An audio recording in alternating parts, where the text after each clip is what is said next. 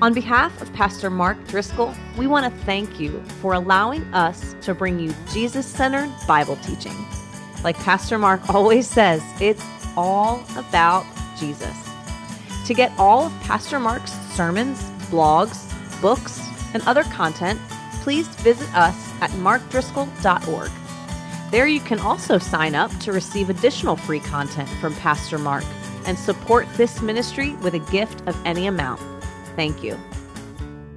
We continue in Luke today. If you've got a Bible, go to chapter 5, verses 27 through 32, as we learn that Jesus loves sinners. And let me tell you what you're going to learn about today is Jesus as a missionary. This is very, very, very important. It is one of the ways in which we are a little different than some churches. That is that we see Jesus as God, to be sure, but we see him coming into human history as a missionary. He's coming from the culture of heaven to the culture of earth, from the presence of angels to the presence of sinners. And in so doing, Jesus isn't legitimizing sin. He's not encouraging sin. He himself is not sinning, but he is loving sinners.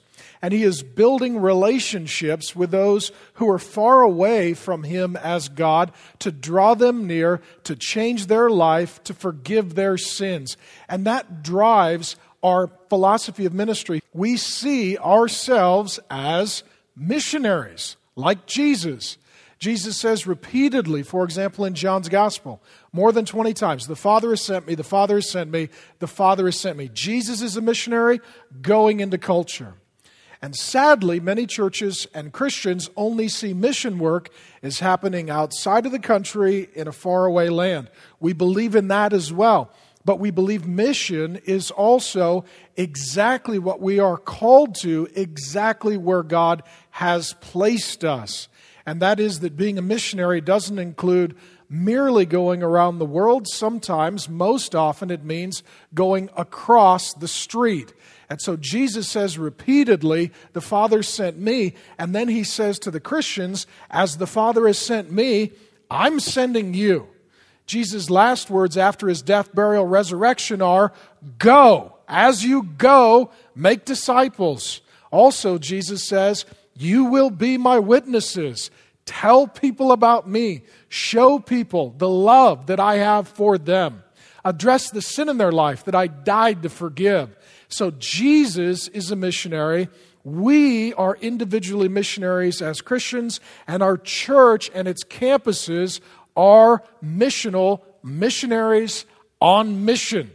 And the mission is that sinners would meet Jesus. And that's everybody, and everybody needs him. And we're going to learn about what it means to be a good missionary from Jesus.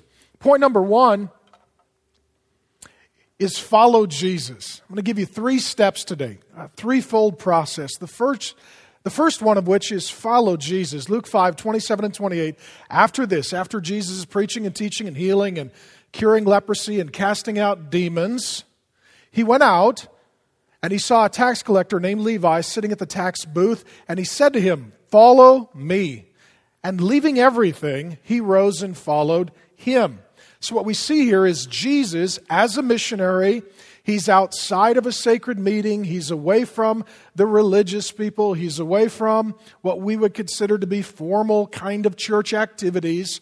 And he does participate in the synagogue, and he does go to worship services, and he does gather with God's people, but he also goes out as a missionary into the culture, into the world. And he pursues this man named Levi. And this would have been very unexpected. Levi is a tax collector. Since the 3rd century, there's been a big debate as to whether or not this is also Matthew, who becomes a disciple of Jesus. We're not exactly sure. What we do know is that tax collectors were absolutely despised in that day. They're still not incredibly popular in our day. Levi was a guy sitting there collecting tolls and taxes, and the way he got that job is that he would have put in a bid to the Roman government, which was ruling over the Jewish people, and the highest bidder would be able to then assume the job as a tax collector. Well, the only way then to make your money back was to overtax people. So you'd have to collect a certain amount of tax for the government, and if you could squeeze people for additional money beyond what they owed, that would be your profit margin. To make matters worse, Levi is himself Jewish. So he is corruptly ripping off, through essentially extortion, his own people to fund a godless, overbearing government that has taken them over. This would be the equivalent today of saying Levi was a guy who worked for the IRS and was a member of Al-Qaeda. You couldn't like this guy less. He's a guy who has a lot of money and a lot of power, but not a lot of friends. And people don't approach him. This is the guy you stay away from. You don't initiate any conversation with him because he's just going to rip you off. And what Jesus does is very unexpected. Jesus approaches him. Jesus initiates relationship with him.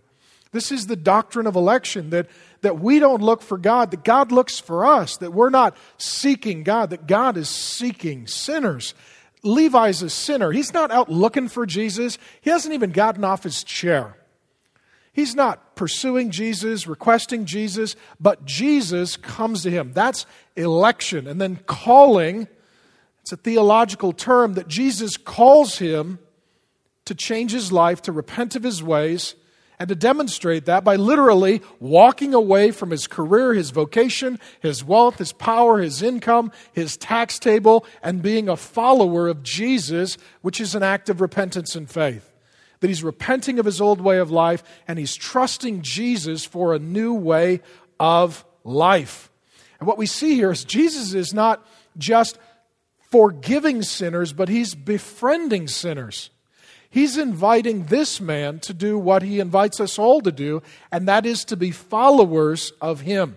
He's the leader, we're the follower, it's all about Jesus. So step number one is follow Jesus. Are you following Jesus? Have you walked away from sin, your old way of life, to follow Jesus into new way of life?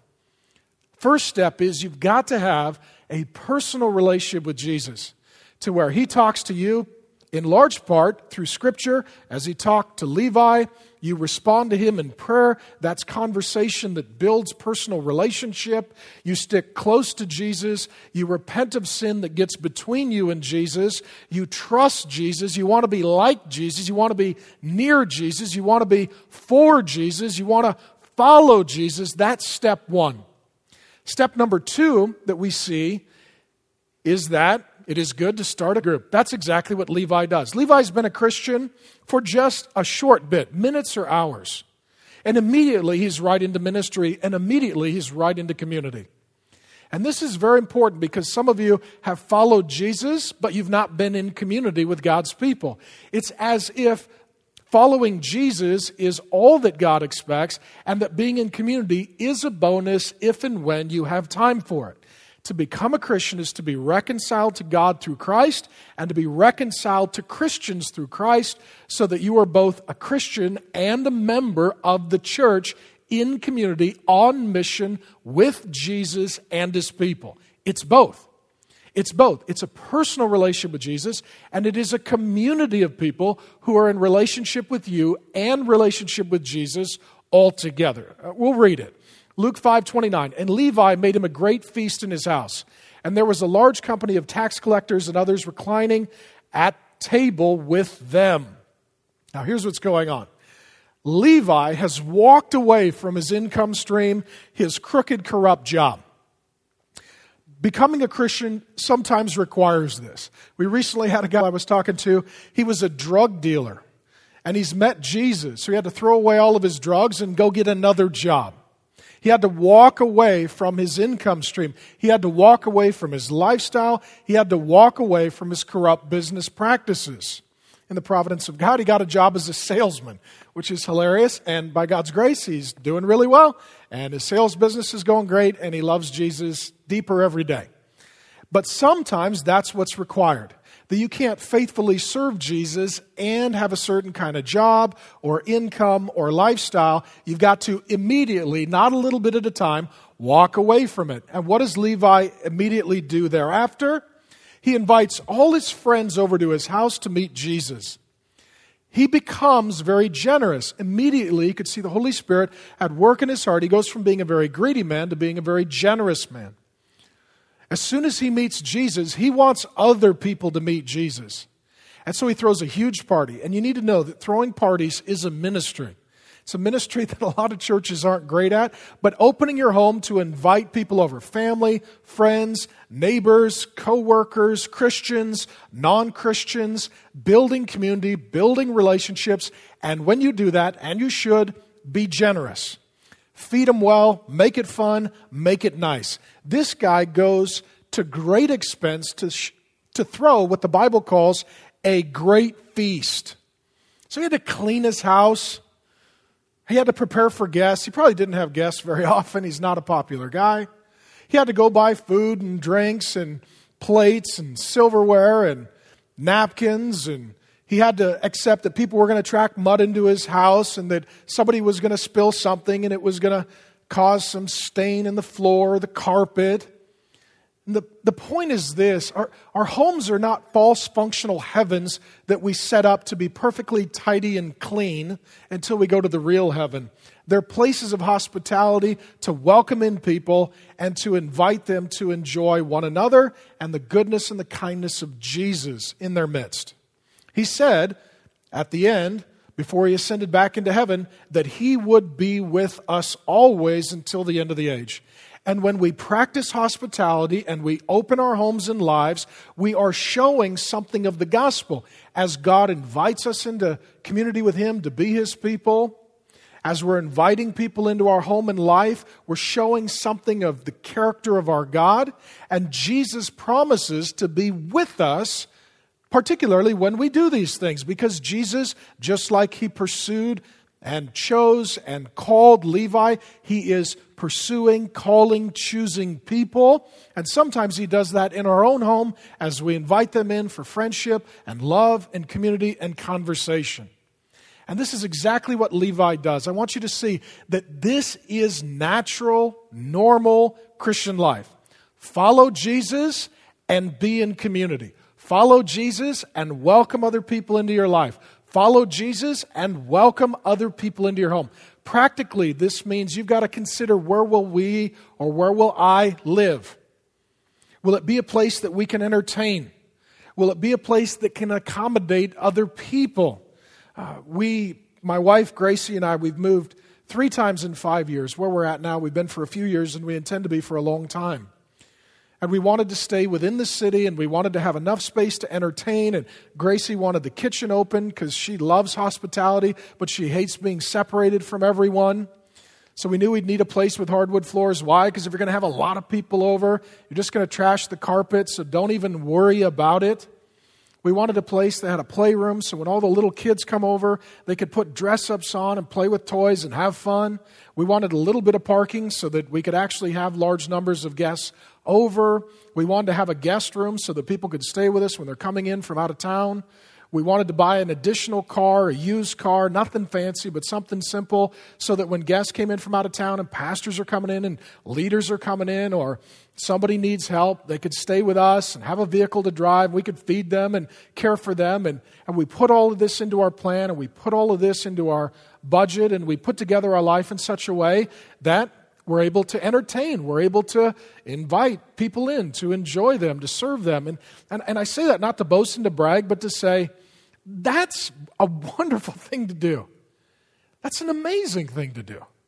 So many people have stereotypes of Christians and the kind of people that we are, and those stereotypes, sadly, are sometimes earned, and they can be broken down and shown not to be totally consistent in all cases by you being generous, you being hospitable, you opening your home, you thinking through entertaining, you using the opportunities of relationship that God gives to bring people in, to feed them, to laugh with them, to enjoy them, to love them, to get into their life, to hear their story, to be honest about your own sins, faults, failures, and flaws, so you don't come off like the religious person, and enjoy their company and let them enjoy yours and meet some Christians.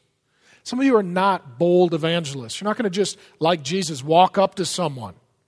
But you can open your home and you can bring over those people that are really bold and they can close all your friends. That's not a bad idea either. But Levi immediately makes all of this possible. Now, let me say this as well. These people are connecting in community before they're converting to Christ. They're not Christians yet, but they're people made in the image and likeness of God, and God loves them. People are welcome to connect in community before they're converted to Christ.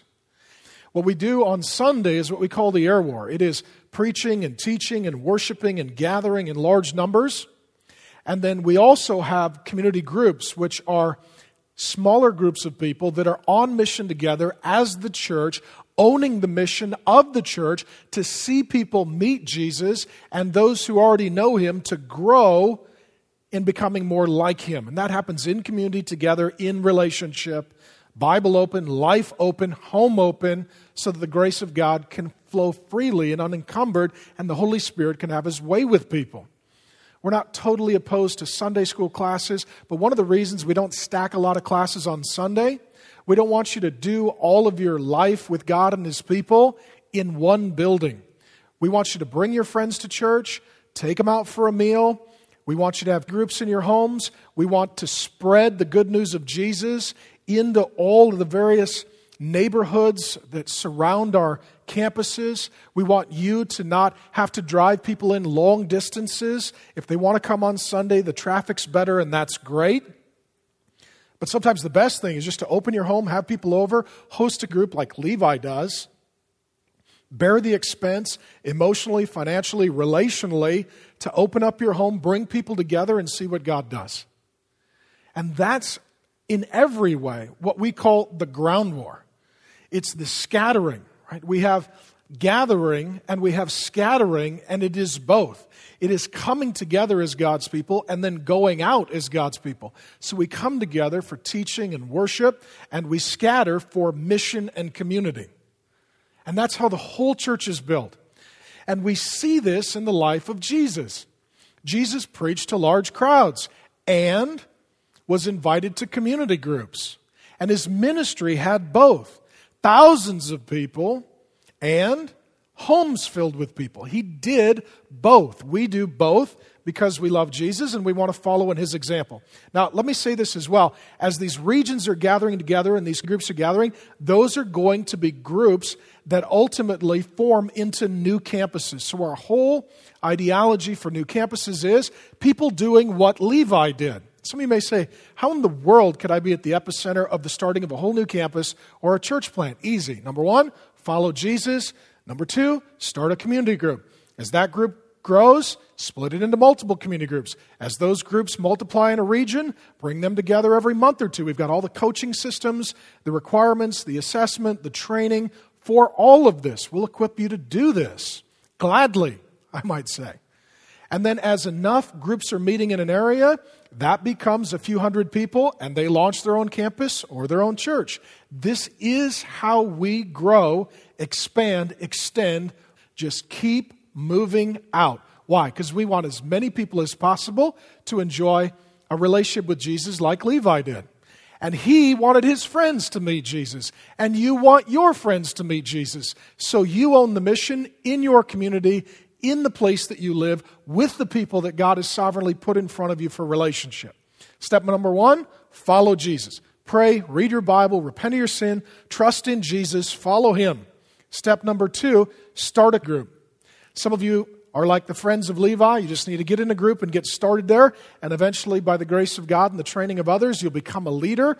Some of you are at the place that you're mature enough, or God has called you, or you're willing to take a crack at it, that you need to be a group leader, and you need to be willing to, in some regard, oversee, pastor, I know it's a scary word, a group of people and be involved in their life. And this is exciting. This is wonderful. Levi, within minutes, goes from absolute non-Christian extortionist to heart change follower of Jesus, practicing hospitality, opening his home, launching a group. Fantastic. We love this. We love this. We want that for all of you. What else are you going to do with your life, your time, your talent, your treasure? It's cool to have a place to live, but what if nobody comes over? It's really cool to have nice furniture. What if nobody ever meets Christ on it? It's cool to have a dining room table, but what if nobody else comes over and opens up their life and talks about their hurts and gets prayed for there? See, so much of the American life is that we build heaven on earth and then we're just desperately lonely because we're selfish and dying, and like God, we need to welcome everybody in with all the mess and the chaos and the inconvenience and the frustration of it, because lives get changed. That's how our God works. He comes to earth, and that's what He does. Step number 3.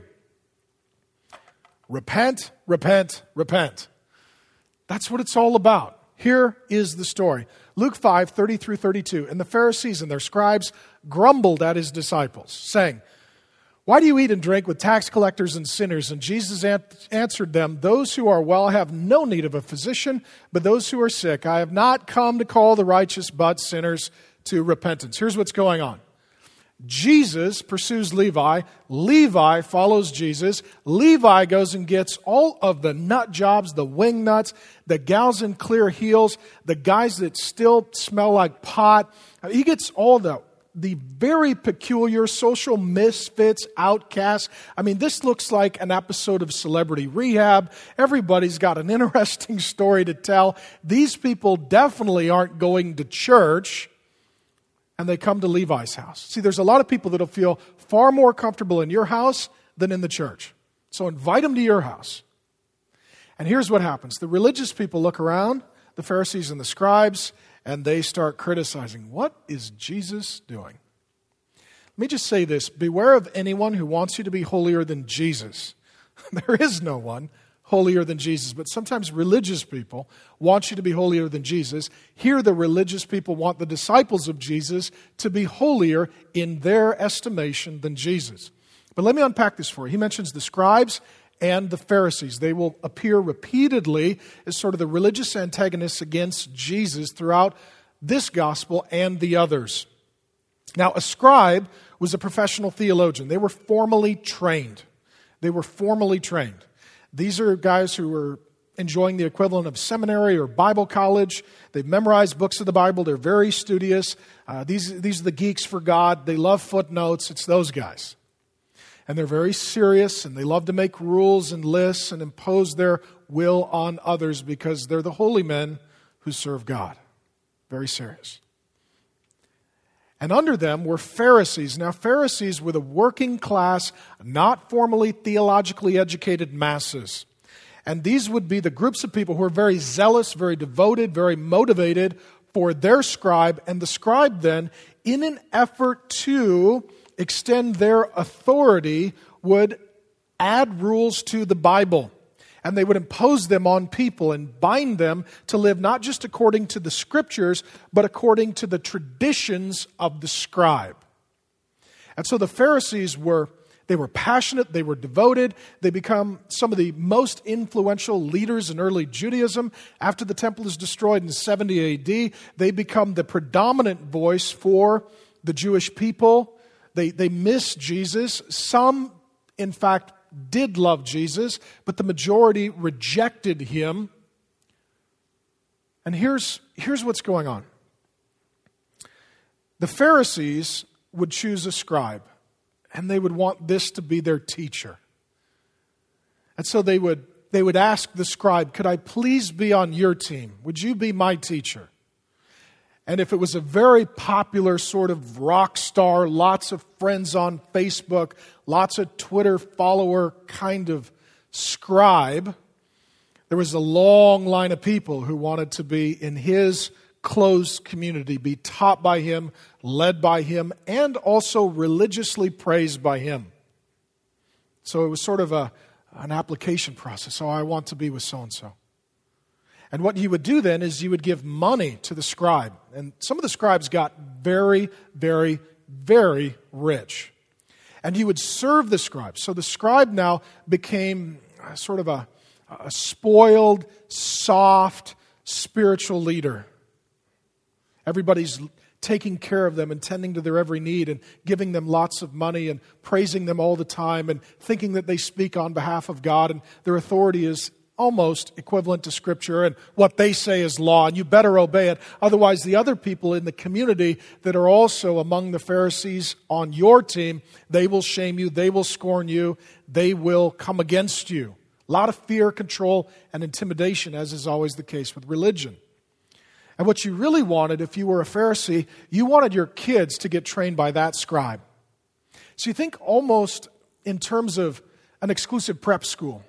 There's lots of scribes, but some of them, boy, if your kid could get into that scribe school, wow. Now, they're going to be really respected. Their earning potential is going to go up. Their spiritual pride and perfection will be increased. You can put a bumper sticker on your camel. You know, my kid's an honor roll student at Rabbi Gamaliel's class.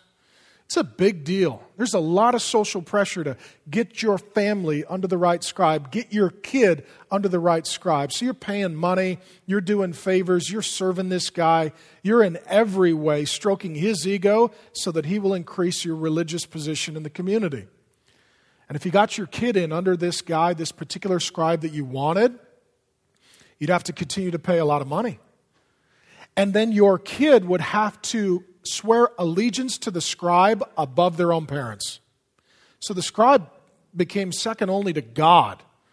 He's almost a false mediator like Jesus. He tells you what to do, he tells you what God says, and you just obey him. He's in the false functional position of Savior, Lord, and Christ. Very dangerous. Spiritual abuse. And then your child would have allegiance to the scribe beyond their own parents, and they would follow this scribe around. They'd listen to every word he said, copiously take notes. The kids are all competing against one another. Who's going to memorize the most Hebrew? Who's going to memorize the most books of the Old Testament? Who's going to pass the oral exams? Who will answer all the scribe's questions? Who will be able to follow in his ways and not forget any of his rules and live really strictly and obediently so that maybe someday if you did a really good job, then God would love you, then God would embrace you, then God would accept you. It's corrupt religion at its core. And everything but Christianity has some form of this sickness. And what would happen then is if you got the right rabbi and you paid enough money and you served well enough and the scribe accepted you and your child worked really hard, they could pass their classes, they could become a religious leader, which was a very honored position in the community. And when they were about 40 years of age, right around my age, I'll be 40 in October, your child could become a scribe. They could be in this position of spiritual authority. They could write books, they could give lectures, they could open their own school, they could get their own students, they could make a lot of money, they could be very powerful, they could take care of you in your old age. And the children and the adults who were in the community of the Pharisees were in a closed community. To get into that community, you had to apply, you had to earn it, you had to give generously, you had to work hard. Not a grace-centered community where everybody's welcome. You can come for free and you don't have to do anything. But if you meet Jesus and the Holy Spirit's in you, you'll want to out of grace, not out of guilt, not because you have to, but because you want to. Not so that God will love you, but because in Christ He already has. Totally different motivation. And one of the big honors was, once you got accepted to one of these closed communities, you and your family got to eat together with the other families in the tribe of Pharisees. And sometimes you could even eat with a scribe. The scribe would come into the meal. And here's the holy man. Here's the holy man. He's here with us. We're closer to God because we're under scribe so-and-so. We're closer to God because we get the real teaching. As long as we obey His rules, God's okay with us. And so you would only eat in a friendly community way with the other Pharisees, not even the Pharisees in the other schools. You wouldn't eat with people from other denominations or traditions. They didn't have it quite right. Their scribe was not as good as your scribe. Your scribe was better than their scribe, and there was religious conflict and pride and pecking order. You would eat with your friends and you would eat with your community, and you would undergo testing for anywhere from a month to a year to even be allowed into the community. And then you could live near these people, and you could eat with these people, and you could be friends with these people. And now your children could intermarry with these people, and you could keep a pure spiritual bloodline, and you all could have the same beliefs. Not just what the Bible said. That's actually a good idea. But what your scribe said. Because see, people sometimes want to go beyond the Bible, thinking that the more they do, the more holy they become. The truth is, the further you move away from Scripture, the more deceived and demonic you become. The more religious you inevitably become. And so what is Jesus doing here? Jesus is going to Levi's house. This is where it's mind-blowing for the religious people. Jesus is a religious leader. He's a rabbi. He's a teacher. They would have considered him like a scribe. I mean, he's a bit of a rock star. He's filling up synagogues all over the region of Galilee. People are coming out. Jesus could have chosen the most amazing school of Pharisees. He could have picked the most wealthy people, the most ambitious kids, the highest IQers. He could have went for them. He could have opened up an application process, assessment process, down payment, monthly fee, massive money, never have to work hard again. He could have bought a fat house and a vacation house and a backup vacation house. Everybody wanted to be on his team. Some of the scribes and Pharisees who were coming to listen to him are wondering, should we join Jesus' team? Seems like there's a lot of money in that one. Boy, the marketing campaign behind that guy would be easy. Casts out demons, cures lepers, preaches with authority and power, heals the sick. And so Jesus can pick anyone he wants to be his disciple, to follow his teaching. Jesus can go to any house he wants and have a sacred meal with anyone he wants. And who does he pick? He picks the most unlikely group. He picks Levi. He picks Levi. That's unbelievable. Nobody picked Levi for anything. And Jesus picks him to be a disciple. And Jesus is going to put him on a team with Peter, James, and John. And since they're from the same region, it's not inconceivable that these guys didn't even get along because Peter, James, and John run a fishing business and Levi is a tax collector. So these guys are duking it out all the time. And now Jesus is putting at the core of his ministry some guys who really disagree, have probably already had conflict. And Jesus picks Levi. The most unlikely person. Not only does he pick Levi, he picks him publicly. He just walks up to the tax booth. This is like you go up to the strip club and there's the bouncer out front and you're like, you and me, we're doing ministry. Seriously? You did that in front of the line? Everybody saw that, right? They got a photo of it on their iPhone. Now they're Twittering it. What? Here's what they say. I love what they say. The scribes and the Pharisees, they grumbled at their complaint. What is this? We don't like this. Now, they weren't actually at the meal because they would never go to the meal. I don't know if they're peering in through a window or they're standing down the streets. What in the world is up with that house party? I see a lot of gals in clear heels. I think that guy's got a joint. That guy's packing a 9. What? Thugs? I see neck tattoos on the 4-year-old girls. This is a rough crowd. They're watching. They don't understand. Why doesn't Jesus want to eat with us? You know what Jesus should do? He should put himself under our scribe, and then one day he could be our scribe when he gets about, 7 years older. He's too young. Why do you eat and drink with tax collectors and sinners? There's a whole bunch of tax collectors and sinners. That's a junk drawer term. Here's the guy with track marks down his arm.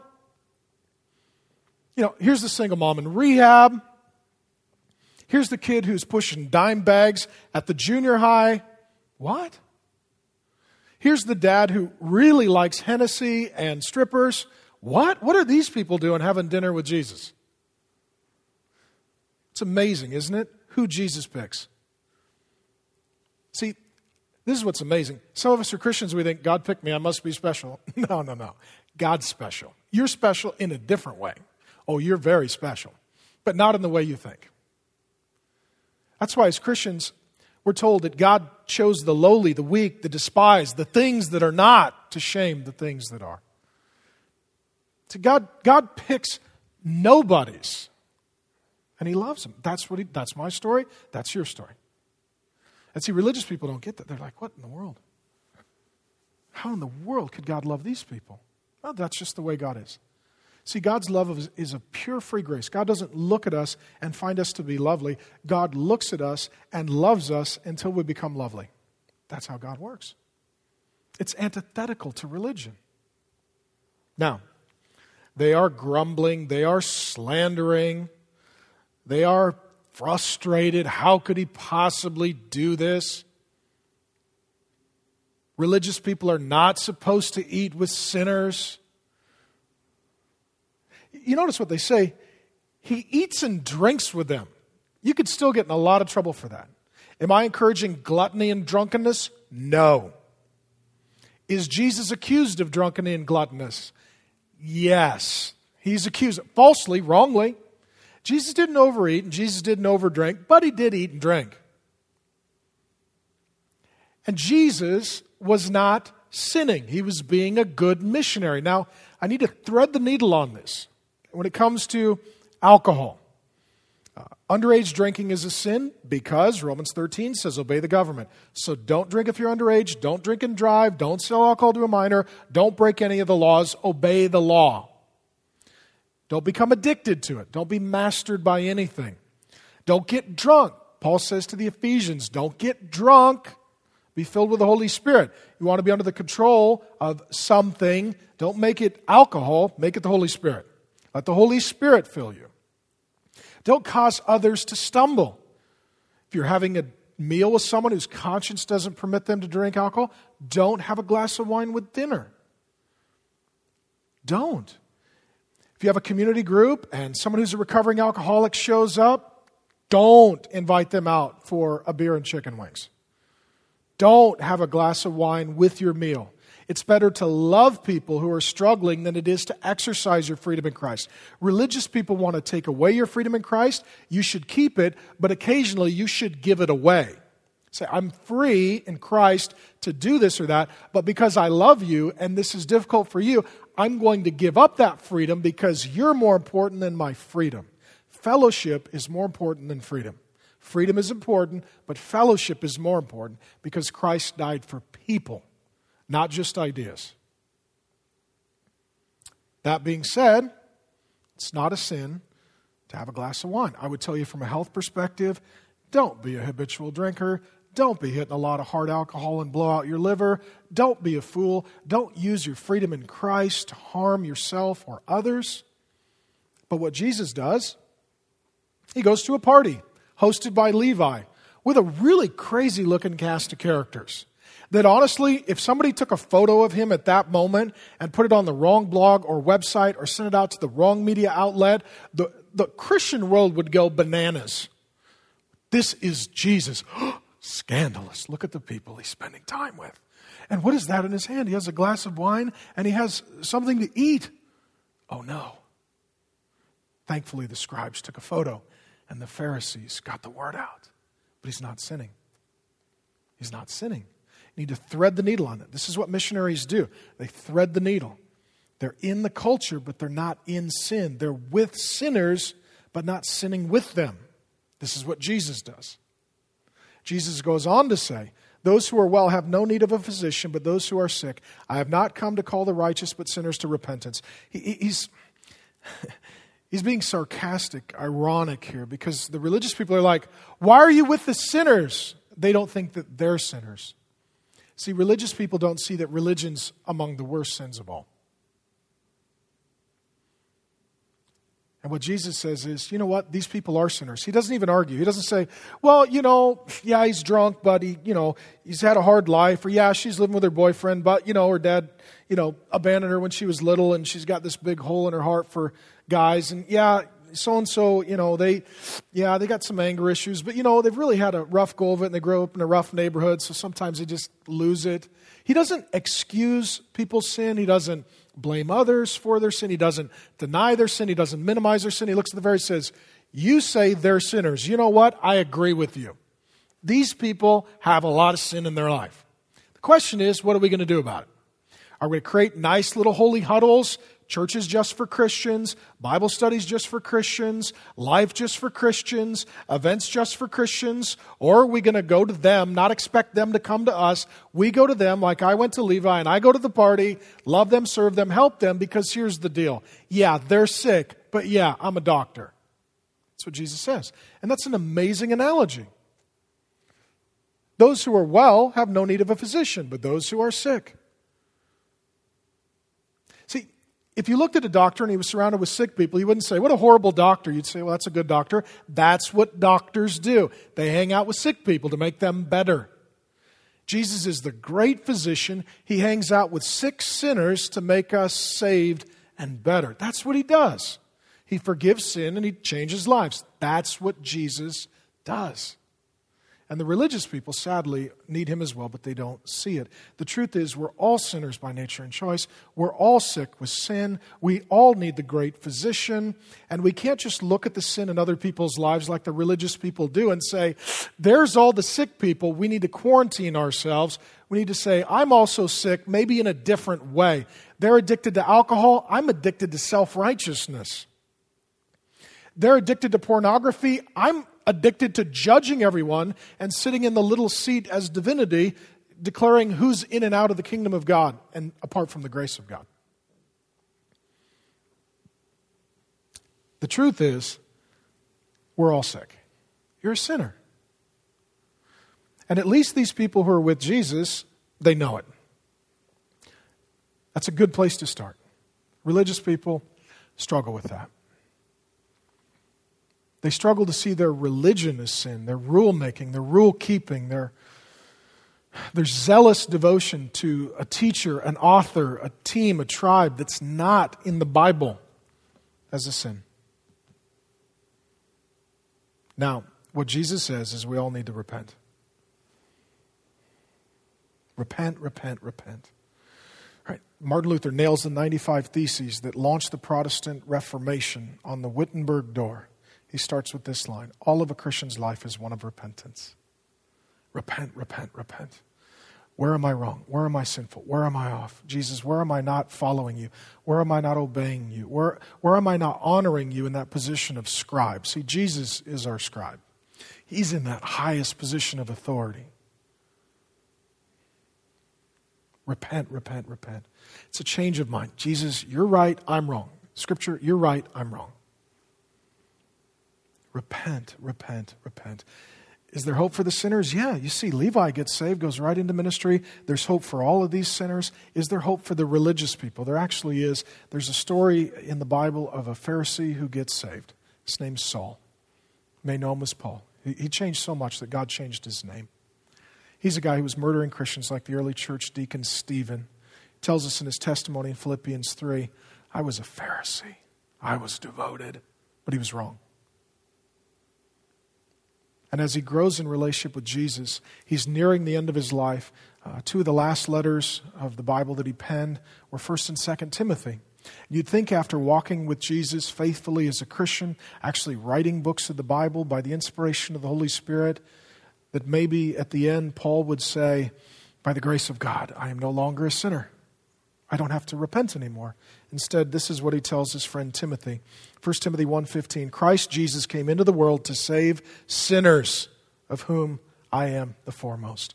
The closer you get to Jesus, the longer you follow Jesus, the more you realize that you're not like him, that you're a sinner, and you're sick, and you're selfish, and that you need Jesus to be the great physician. You can't heal yourself.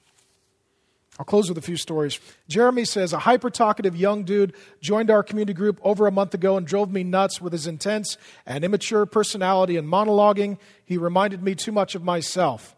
Well, he got picked up by the cops for a past crime. Yes. 2 weeks ago, so now I get to learn about visiting people in jail. Amen. How about this one? There's a lot of good ones. Find another one. Some of these are very long. Miriam says, I used to attend a community group that was really close to where I live. I attended more out of convenience than anything else because I felt pressured into it. I disliked going, not because the girls were bad or anything, but I just wasn't getting much out of it. One night, all of us girls were sitting around talking about whatever girls talk about. I wasn't paying attention. Then in the middle of a fairly benign conversation, one of the girls who was brand new to the community group said, well, I'm just going to share my testimony. This will happen. People will just tell you their life story. When I was younger, I was molested by my stepfather, and my last 2 boyfriends almost raped me. Immediately, my heart jumped into my throat. My heart broke for this girl, but at the same time, I was so incredibly uncomfortable with the depth of the information she had just shared so flippantly. I couldn't remember her name or how old she was, yet I knew this deep, dark, not-so-secret secret. It blew my mind. Welcome to community. Luckily, my community group leader is much better at handling those sorts of situations, and she eased into this new abrupt topic of conversation with ease. I kept checking the time on my phone and finally left awkwardly 15 minutes later. I regret how I treated her in that situation. I shouldn't have let myself be so shocked at this girl's story and how blunt she was in sharing it. I was in a community group that catered to the Seattle area and its broken people. Because of her life in Jesus, she has no reason to feel shame for what has been done to her, and I wish at that time I could have loved her and opened my arms to her. You will. I love this one. We started a group sometime back that had a couple of saved drug dealers. That made for some interesting conversations on how Jesus saves. Within 3 weeks, we had 17 people driving in many, many miles. And we're talking about the greatness of Jesus and the urgency of acting on His grace and His word. Somehow we entered their past experiences and how they were saved. And as it turned out, they started comparing their, quote, my prison story tops your prison story conversation. There was so much laughter and drawing together in Jesus, and a very cool camaraderie entailed as we went deep into the night. No one wanted to leave. Others go on and on and on. We could do this for the rest of our lives. We could do this for the rest of our lives. I'll give you one more. It's about a couple who was very religious, showed up in suits and business suits, ready to criticize. They joined a group, and who shows up at their group? A gal with an enormous mohawk. What do? Immediately realize that she's new to Christ. So much so that she not only wanted to go to the group, that she walked over an hour to get there. And these formerly religious, judgmental people who looked at the outside but didn't know the heart like Jesus does, they had a breaking and they said, you know what, she's a new Christian, she's a sister, she loves Jesus, the 6-inch mohawk is sort of cool, even though we're not, and rather than her walking an hour each way to group, we'll go pick her up. Here's the bottom line. I'll close with this. To the gals in clear heels, to the guys in clear heels, to the drunks, the addicts, the perverts, the victims, the porn stars, the prostitutes, the adulterers, the thieves, the obese gluttons who think that a waist is a terrible thing to mind, the Twilight fans, the murderers, the mama's boys, the losers, the freaks, the geeks, people who think wrestling is real, rednecks, guys who own action figures, chain smokers, everyone who does not use a turn signal while texting and talking on the phone in their car, men who live with their mother, women who get paid in $1 bills, dudes in dresses, Democrats, Republicans, the guys at the gym who walk around the locker room naked, singing Bon Jovi's Living on a Prayer, Mormons, and anyone else who wears sacred underbreeches, whoever is responsible for the creation and ongoing sale of men's Lycra biking shorts, guild leaders, yoga instructors, witches, potheads, meatheads, crackheads, deadheads, and meth heads, Trekkies, people who don't recycle, the rainbow-loving, tree-hugging, Prius-driving leftists, and religious people who do not know what I am talking about because these subjects were not on Little House on the Prairie or covered in their homeschool co-op, I have good news for you. Jesus loves you. You'll fit right in, and because He died for all your sins, you get to repent. I'll pray. Father God, thank You for the resurrection of Jesus that brings new life. Thank You, Jesus, for being the great physician who comes to hang out with sick. I pray our homes would be open. I pray that our lives would be open. I pray that our schedules would be open. I pray that our budgets would be open so that we could welcome the people that you welcome and that they could be changed, and that by being in community with them, we might be changed and saved from our own proclivity toward religiosity. And we ask for this grace, Lord Jesus, in your good name. Amen.